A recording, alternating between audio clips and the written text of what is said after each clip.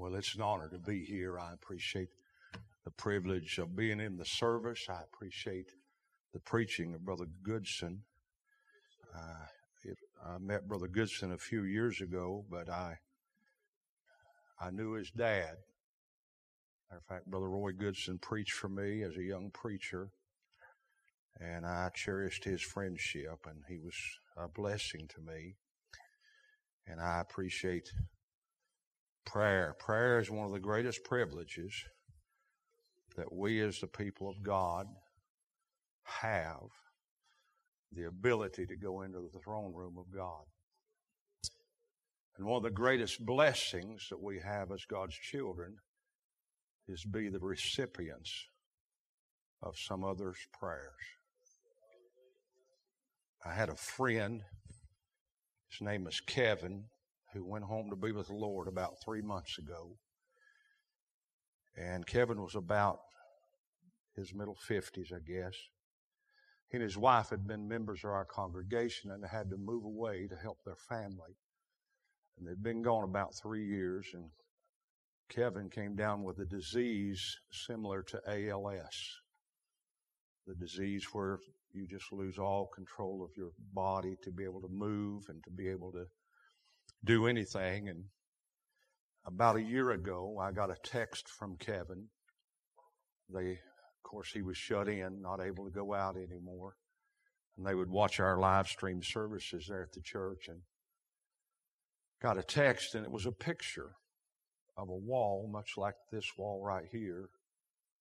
And the paint was wore off and one streak across it there. And I was confused when I got that picture. And Kevin sent this text. He said, "Preacher," he said, I need to explain this picture. He said, "You know, I can't do what I used to do." And he said, "I can't even get up and down on my knees now to pray." But he said, "This picture is my prayer altar. It's the bathroom wall behind my bathroom door. I go in there and I close the door." And he said, "Preacher, I can't hold my head up anymore. So I just stand next to the wall and lay my head on the wall." And he told me, he said, "This wall's been painted 3 times this year." And it had worn the paint off of the wall where he'd stood with his head against the wall.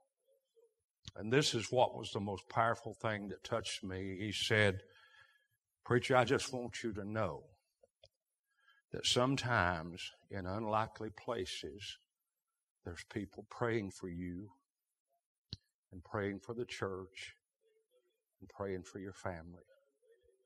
And here's a man who couldn't even hold up his head, but he stood with his head against the wall, and he prayed for me. God moved my heart, and I said, I want to do something to remember Kevin. And I began to pen the words to a new song. I've not even got music where I can play it today, but I'm going to sing a little bit of Kevin's song to you today. The battle rages on and there's no end in sight. You feel too weak to stand or even win this fight.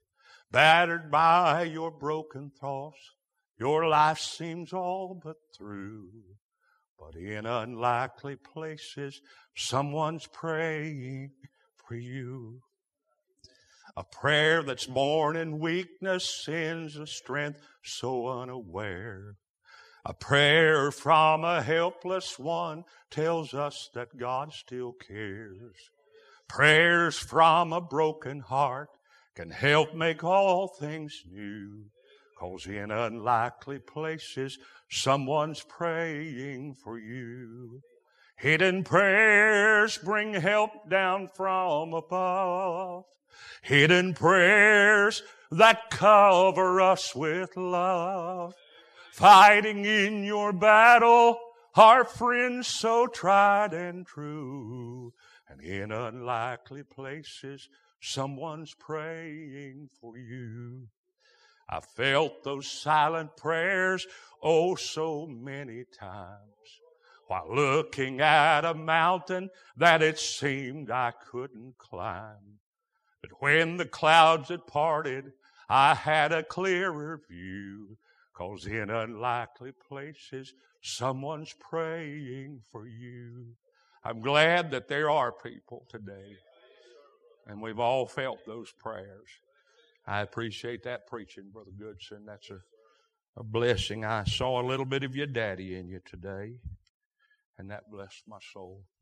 I'm honored to be here. Brother Ronnie, I'm with him, and Brother Merritt messaged me and asked me if I would preach if we came. And this was my response. I said, if you think you can trust the judgment of Ronnie Bearfield, I said, I'll be happy to. So apparently he believes he can. I told him last night up there at the church, I had never preached in Mississippi until Brother Ronnie called me. I'd never met Brother Ronnie. And he called me and said, Preacher, can you come and fill in for Joe Arthur? I told him I've built a good ministry down through the years filling in for Joe Arthur and Ralph Sexton Jr. All because them boys are undependable. I've built a ministry. I've developed name recognition all because they were not dependable. And anyway, they're my friends, so I'm just joking with that. But I told him when I got out there, I asked Joe, I said, Joe, I don't know any of these people out here. I said, I've never been here. I said, what am I doing here?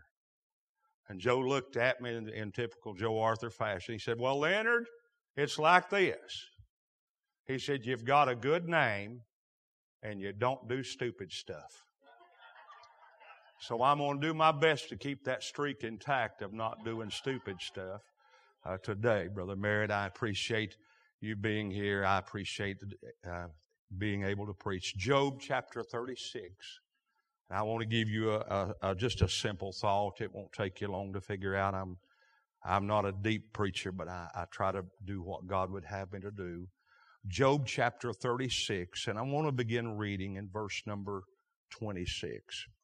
I don't have to tell you about the story of Job's life, a man that went through many things that none of us would desire to go through. And the entirety of the book of Job basically is Job and his friends trying to figure out why things have happened like they are, trying to find answers. I've been in those situations in my life, and there's times that it didn't seem like there was an answer to be found. Job even said in one place, he said, God hath fenced up my way that I cannot pass. Now you are in a real bad place when the way you had planned to go, you can no longer go that way. And Job was in that such state in his life. And here in this chapter, and I don't know if I'm blowing something up here or not, here in this chapter, in verse number 26, one of Job's friends is musing here, and he's talking to Job, and he says this, Behold, God is great, and we know him not, neither can the number of his years be searched out. For he maketh small the drops of water, they pour down rain according to the vapor thereof, which the clouds do drop and distill upon man abundantly. Also can any understand the spreadings of the clouds, or the noise of his tabernacle? Behold, he spreadeth his light upon it, and covereth the bottom of the sea. For by them judgeth he the people, he giveth meat in abundance. With clouds he covereth the light, and commandeth it not to shine by the cloud that cometh betwixt. The noise thereof showeth concerning it, the cattle also concerning the vapor. Father, thank you for the reading of your word. And I pray that you'd help us for just a few moments today. And Lord, thank you for this privilege to be in this place. And Lord, we ask you now just to meet every need that might be here today, and we'll give you praise in Jesus' name. Amen. Here in the scripture that I've read, one of Job's friends is musing about God, and he begins there in verse 26. He said, Behold, God is great, and we know him not, and neither can the number of his years be searched out. And then he makes a statement, and if you would pass over this, and really, if you don't really think about this, but it says in verse 27, For he maketh small the drops of water. You know, I'm glad God sends the rain. But boy, wouldn't it have been something if God had dropped it in 5-gallon buckets? It'd been a damaging thing to us, but God makes small the drops of water. And I'm glad that he does that. But he comes down and he says this. He said, which the clouds do drop and distill upon man abundantly. And he asked this question. He said, also, can any understand the spreadings of the clouds or the noise of his tabernacle?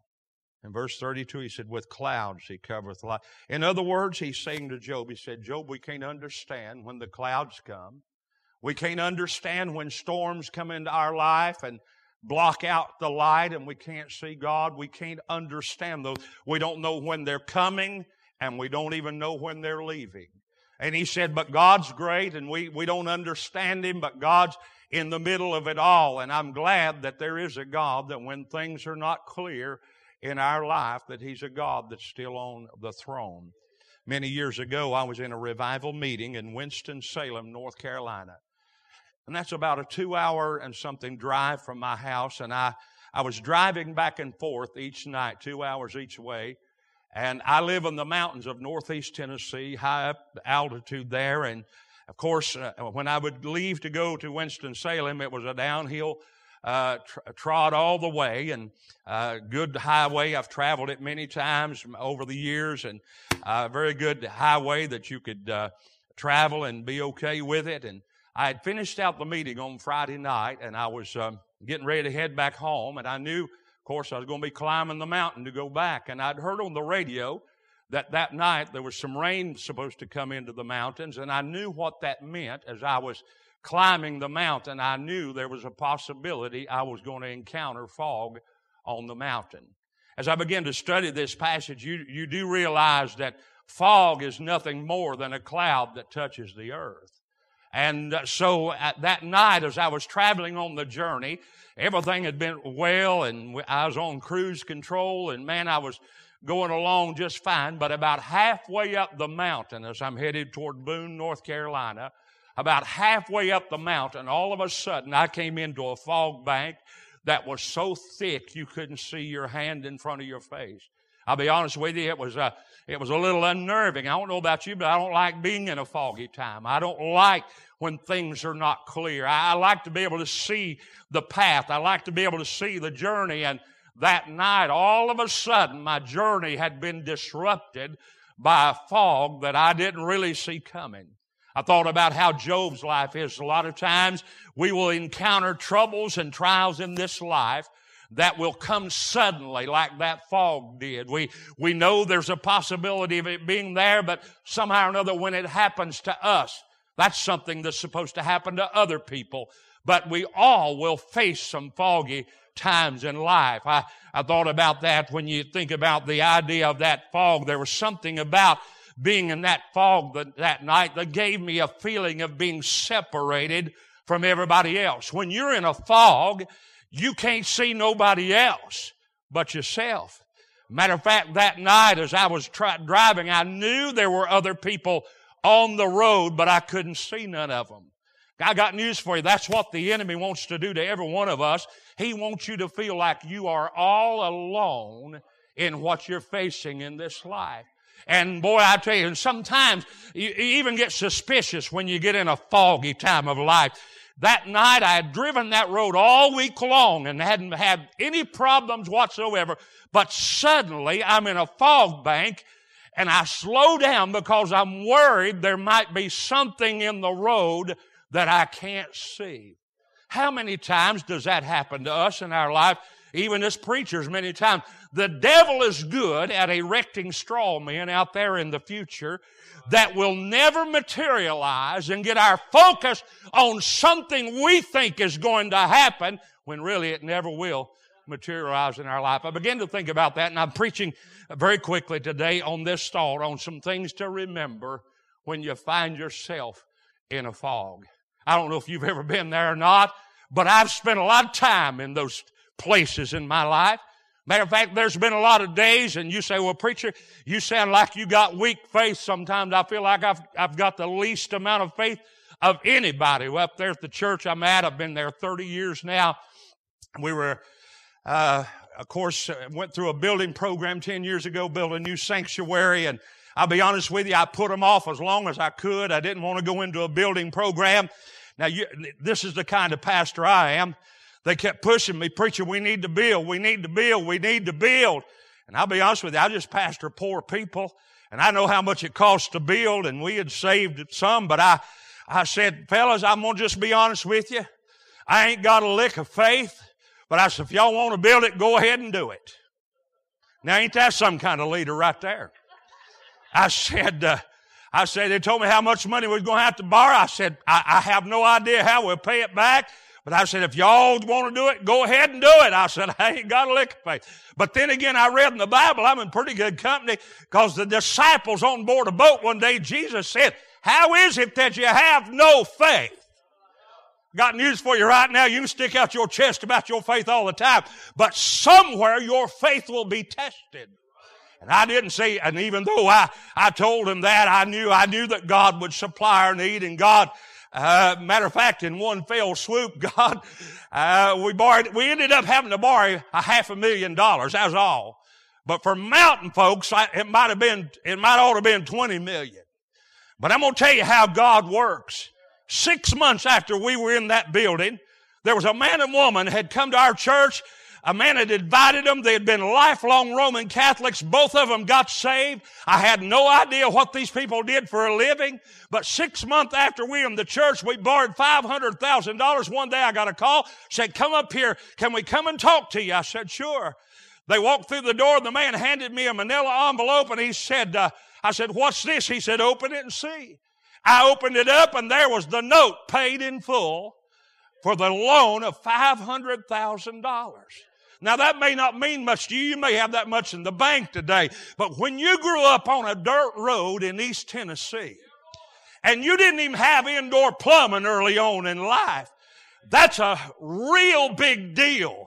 But Lord, I tell you, there's been a lot of times I've been confused, and there's been times I've faced situations that I didn't know what I was going to do. But I'm glad in the midst of the foggy times of life, there's a God that'll help carry you through. You say, preacher, what is it about being in the fog? Just remember this. When you find yourself in a fog, number one, remember this. Just remember to stay the course.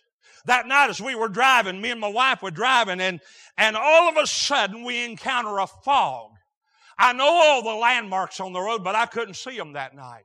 I know I've traveled it so much, I've got it memorized, and yet in the midst of a fog, I couldn't even tell exactly how far we were up the mountain. I couldn't see anything around me. And all of a sudden, the familiar had become unfamiliar to me. And here I am but in the midst of that, I'll tell you what I didn't do that night. I didn't look at my wife and say, honey, is the road map in here? Get the road map and see if we can find another road. This one's got fog on it. Can I say to you, there's a lot of folks in our churches, when the storms of life come, they go to looking for other roads and other avenues, and they're trying to find another way to go. But the fact of the matter is, I'm glad He's a God when the sun's shining, and He's God when the fog is there. I'm glad there's a God, if you'll just stay the course with God and do His will, He'll help you. I had a young preacher call me about 5 years ago. He had been at his church about 10 years. And he called me and said, preacher, could I talk to you? I said, sure. He said, I just need to know something. He said, how do you know when it's time to leave a church? I mean, a young pastor, 10 years in one place. And he was discouraged because there wasn't much happening. And he was, you know how it is. And I thought, I'm the wrong one to call. I've been 30 years in one place. I ain't figured out when it's time to leave yet. But anyway, I told him, I said, I was trying my best to help him. I said, well, let me ask you a question. I said, when you went to that church, did God make it clear to you that you were to go there? Was it in your heart clearly to go to that church? Did God put it in there? He said, yes.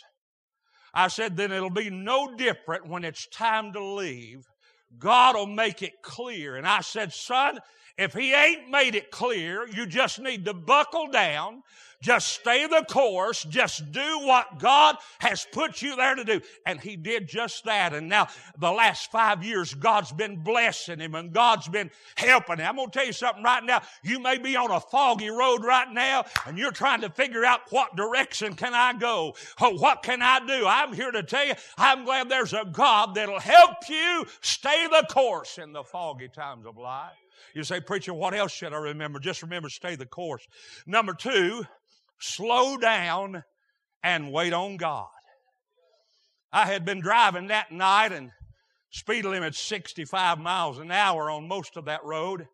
And I had been on cruise control. Y'all know what cruise control is. Man, you ain't really paying attention to nothing. You put that, I lock it right on the speed limit. I've had too much of that blue light fellowship beside the highways in meetings down through the year. In North Carolina especially, they'd pull me over and they'd say, now where are you in revival this week, preacher? Them speed traps and Barney Fifes everywhere. And now listen, I support law enforcement. Don't you mistake me. But I'm going to tell you something. I set it right on. And I'll tell you, you get enough tickets, you'll do that. And I'll never forget the funniest event ever happened to me with a state trooper. One night I was headed to the Winston-Salem again to preach, and I'd been at the Johnson City Hospital all day long with a family who had a dying family member.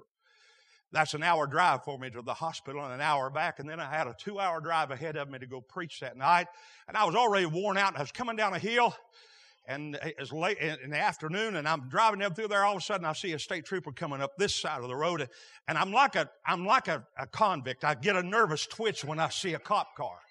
And I immediately looked down at my speedometer to see what I was doing. And sure enough, I was over the speed limit. So as he passed me, I watched him in the mirror and I saw him go past me. And all of a sudden, I saw him turn around. Well, I just went on down there and pulled over. You know you have suffered trauma when you just go ahead and give up. You just pull over and wait on him to get there. The old boy pulled in behind me and flipped on his lights. When he came to the window, I already had my license, registration out the window, and he just took them and went back. He began to write the ticket, and he came back up and he said, now, Mr. Fletcher, he said, if you want to go to the court and fight this, you can. I said, yes, officer, I understand. And Mr. Fletcher, I clocked you doing this. I said, yes, officer, I understand. And then he asked me a question. He said, Mr. Fletcher, could you tell me something? Where are you going this evening dressed like you're dressed? And I said, well, officer, just to be honest with you, I said, I'm a preacher. And I'm headed to preach in Winston-Salem, North Carolina. And I've been at the hospital all day with a family. And I said, preacher, I just wore out. And I was coming down that hill, wasn't paying no attention. And I said, I just wasn't paying no attention. That's why I was doing it. When I said that officer, he stepped back from my car with that ticket in his hand. And he threw both hands up in the air. And this is what he said. Oh, my God, I'm going to hell. I just wrote a tired preacher a ticket. That's literally what the man said. There's a part of my flesh wanted to say, you mighty right you're going to hell if you don't tear that thing up.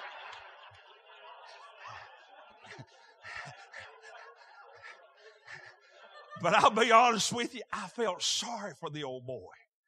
I started consoling him. I said, no, officer, no. I said, man, you're just doing your job. You're trying to keep people safe. He said, preacher, I can't tear it up. I've already wrote it. I said, I never asked you to tear it up. I did want to say, now you look at my face. If you ever pull me over again, I get a do-over. But I'm going to tell you, sometimes you're getting them foggy times a lot, and you have some adventures on the highway. But I thought about that idea of slowing down. That night as I was in the fog, I'd been on cruise control. But all of a sudden, you ain't comfortable doing 65 miles an hour when you can't see 2 feet in front of you. So I slowed down, and I don't know why I do this, and you may do this too. Somehow or another, when you get in a fog, you feel like if you stick your head up in the windshield, you can see better. So I'm like that little old 90-year-old woman driving her car with her head stuck up in the windshield so she can see better. And I'm driving along, I'm poking along, I'm doing about 35 miles an hour, and I'm going through there, and all of a sudden I see a set of headlights coming up behind me in the side mirror, and that guy ain't doing 35 miles an hour. He's still doing 65 in that fog. And man, he came up and now, he was gone out of sight just like that. I looked at my wife. I said, did you see that idiot? Now listen, don't act to me like you ain't never seen an idiot on the road. You passed a few on the way over here today. I said, he going to get somebody killed driving like that in this fog. And then my wife had to interject logic into the conversation. She said, well, honey, said he may have had some fog lights. I said, thank you, Captain Obvious. In other words, she's saying he may have been better equipped to navigate the fog than you were. As a young preacher, that used to mystify me. Some folks would go through trials and they wouldn't miss a beat. Some folks would go through great tragedies and it seemed like they just kept plodding on. Then some folks get a hangnail and they fall down and try to die and want everybody else to die with them. But you see, the thing about it is we don't all go through fogs the same way. We're all geared different. We're all wired different. But I'm glad in the midst of the fogs of life, when you can't tell which way to go and you don't know what to do, just slow down and wait on God in the midst of your fog. Or you say, preacher, what should I do? Stay the course. Slow down and wait on God. Number 3, you need to use what God's given you and supplied you with to navigate the journey. I'm thankful that those automobiles have headlights on them. At night you're driving, I'm thankful for that. But those automobile manufacturers knew that you'd be out there at night sometimes and you'd be in a fog, and those lights have got high beams and they've got low beams. That night it wasn't a high beam night. Matter of fact, those low beams helps you see right in front of you. And I thought about how many times we live our lives on the high beams. We're looking far down the road. We're going to plan this and we're going to plan that, and there's nothing wrong with that. But the truth of the matter is there's times that we're going to have to live our lives one day at a time, one step at a time, 1 hour at a time. There's going to be times when you get in the foggy times of life, you're going to have to depend on what God's given you to navigate the journey. I had been in a revival meeting and I'd come home one night. It was in the summer months, and this had been many years ago, and I'd driven a good ways, but I got home, I was winding down. I felt like I could probably go to sleep. My family was already in the bed, and finally I felt like I could go to sleep, so I got up and I began to turn off the lights in the living room, and the hallway that leads down to my wife and I's bedroom, I just flipped off the lights, and I was walking down the hallway in the dark as I was headed to our bedroom, in the pitch black dark, and all of a sudden there was a light flashed in front of my face. And I stopped a second. I said, what was that? Am I seeing things? What was that? And then all of a sudden it did it again, and I recognized that a little old lightning bug had got in the house. Y'all know what a lightning bug is down here in Mississippi.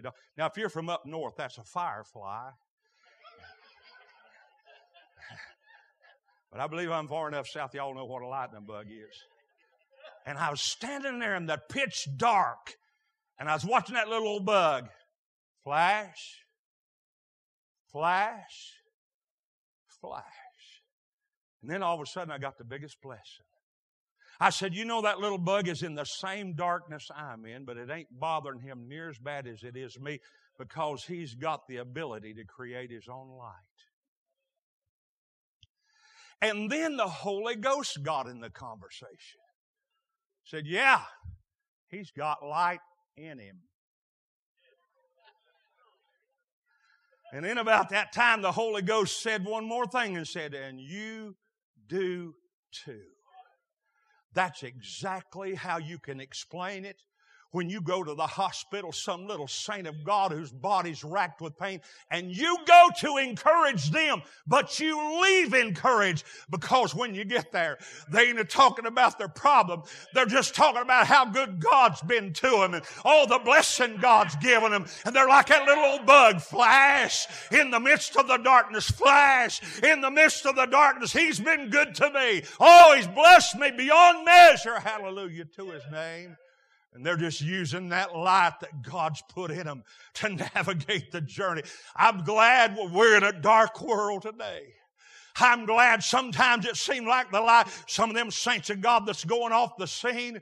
I just went to the funeral service on Friday of Brother T.D. Burgess. Brother Burgess, 92 years old, was in the ministry 76 years.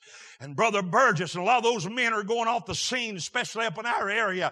And boy, it seems like this world's getting a little darker. But then I get to thinking about it. The same light he had in him, the same light some of those other men had. I'm glad God's given His light to us, and He'll help us navigate the journey. Amen. You say, preacher, what else should I remember? Just remember, use what God's given you to navigate the journey. Last of all, and I'm through today, when you find yourself in a fog, remember to set your sights on that never changes. That night as I was driving, I couldn't see the landmarks. I couldn't tell how far I was up the mountain. But I did know that there was a line at the edge of that highway that had been drawn. And if I'd get my eyes on that line that had been drawn, and I knew it wouldn't change. I knew I could navigate my... Let me tell you something right now. As a young preacher, I had to learn a lot of things, but I learned this. We're living in a changing world. Matter of fact, from the time I took the church 30 years ago to what it is now, culture has changed so much. Sometimes it's hard to navigate. But I found this to be true. Something that hasn't changed. When I pick that blessed book up that I carry, it reads the same today as it did 30 years ago when I started out preaching it. I'm glad I'm holding to the hand of an unchanging God. Your life will change if you live long enough. But I'm glad there's a God that'll help you. I used to know a little lady when I was just a young preacher. She was in my home church. And she was one of them little saints that would bless your heart so much. She's one of them little praising women. Her name was Annie Short. She rode the church van to church. And little Annie, she wasn't loud and boisterous, but when the choir would get to singing, little Annie, she'd sit back there in a pew, and the choir would get to singing, and she'd raise her little hands, and she'd clap them, and you'd hear her go, woo, praise the Lord, woo, praise the Lord, praise the Lord. And as a young preacher, and as a young Christian, that'd jump all over me. I'm talking about the Holy Ghost. I'd get close to her. I said, Lord, whatever she's got, give me a little bit of that right there. And she was a blessing. God called me to preach and sent me out to pastor. And I'll be honest with you, Annie was up in years, and I hadn't seen her in a while, and somebody said that they had to put her in a nursing home over an hour away from us in Bristol, Virginia. And I didn't even know if she was still living. I'd been out pastoring almost 10 years, and so I didn't even know if she was still living. But anyway, our church goes to our local nursing home, and we sing for the residents and try to minister to them. And we'd been there to the nursing home that night in the town that I live in. We'd finished up, and we were walking out of the nursing home. As I turned the corner, I looked down the hall, and there was a little lady standing there holding on to a walker that looked familiar to me. And I did a double take, and I looked at my wife. I said, that looks like Annie Short. And my wife said, I don't know if that's Annie or not. And I said, it looks like her. She said, well, last I heard, she was in a nursing home in Bristol. I said, that looks like Annie Short. I said, I'm going to go down there and see if it's her. And I walked down there, and this little lady standing there holding on to the walker. And I walked up to her, and I got down to where she could see me. And I said, Annie, is that you? Annie, it's Preacher Fletcher. You remember me? And it's like there was nobody home. Nothing. No emotion. Just standing there staring into space. And I leaned over and said, Annie, is it you? And no response whatsoever. And I thought, I'm mistaken. This is not her. This is some lady that looks like her. And I started to walk off. And when I started to walk off, it's like the Spirit of God said, don't ask her if she knows you. Ask her if she knows Jesus. And I walked back. Hadn't been any emotion up to this point. And I leaned down and I said, Annie, do you love Jesus? And all of a sudden I saw a twinkle in her eye. And them little hands came up off of that walker. And I later found out she had had a stroke and couldn't talk. But I thought about how her life had changed.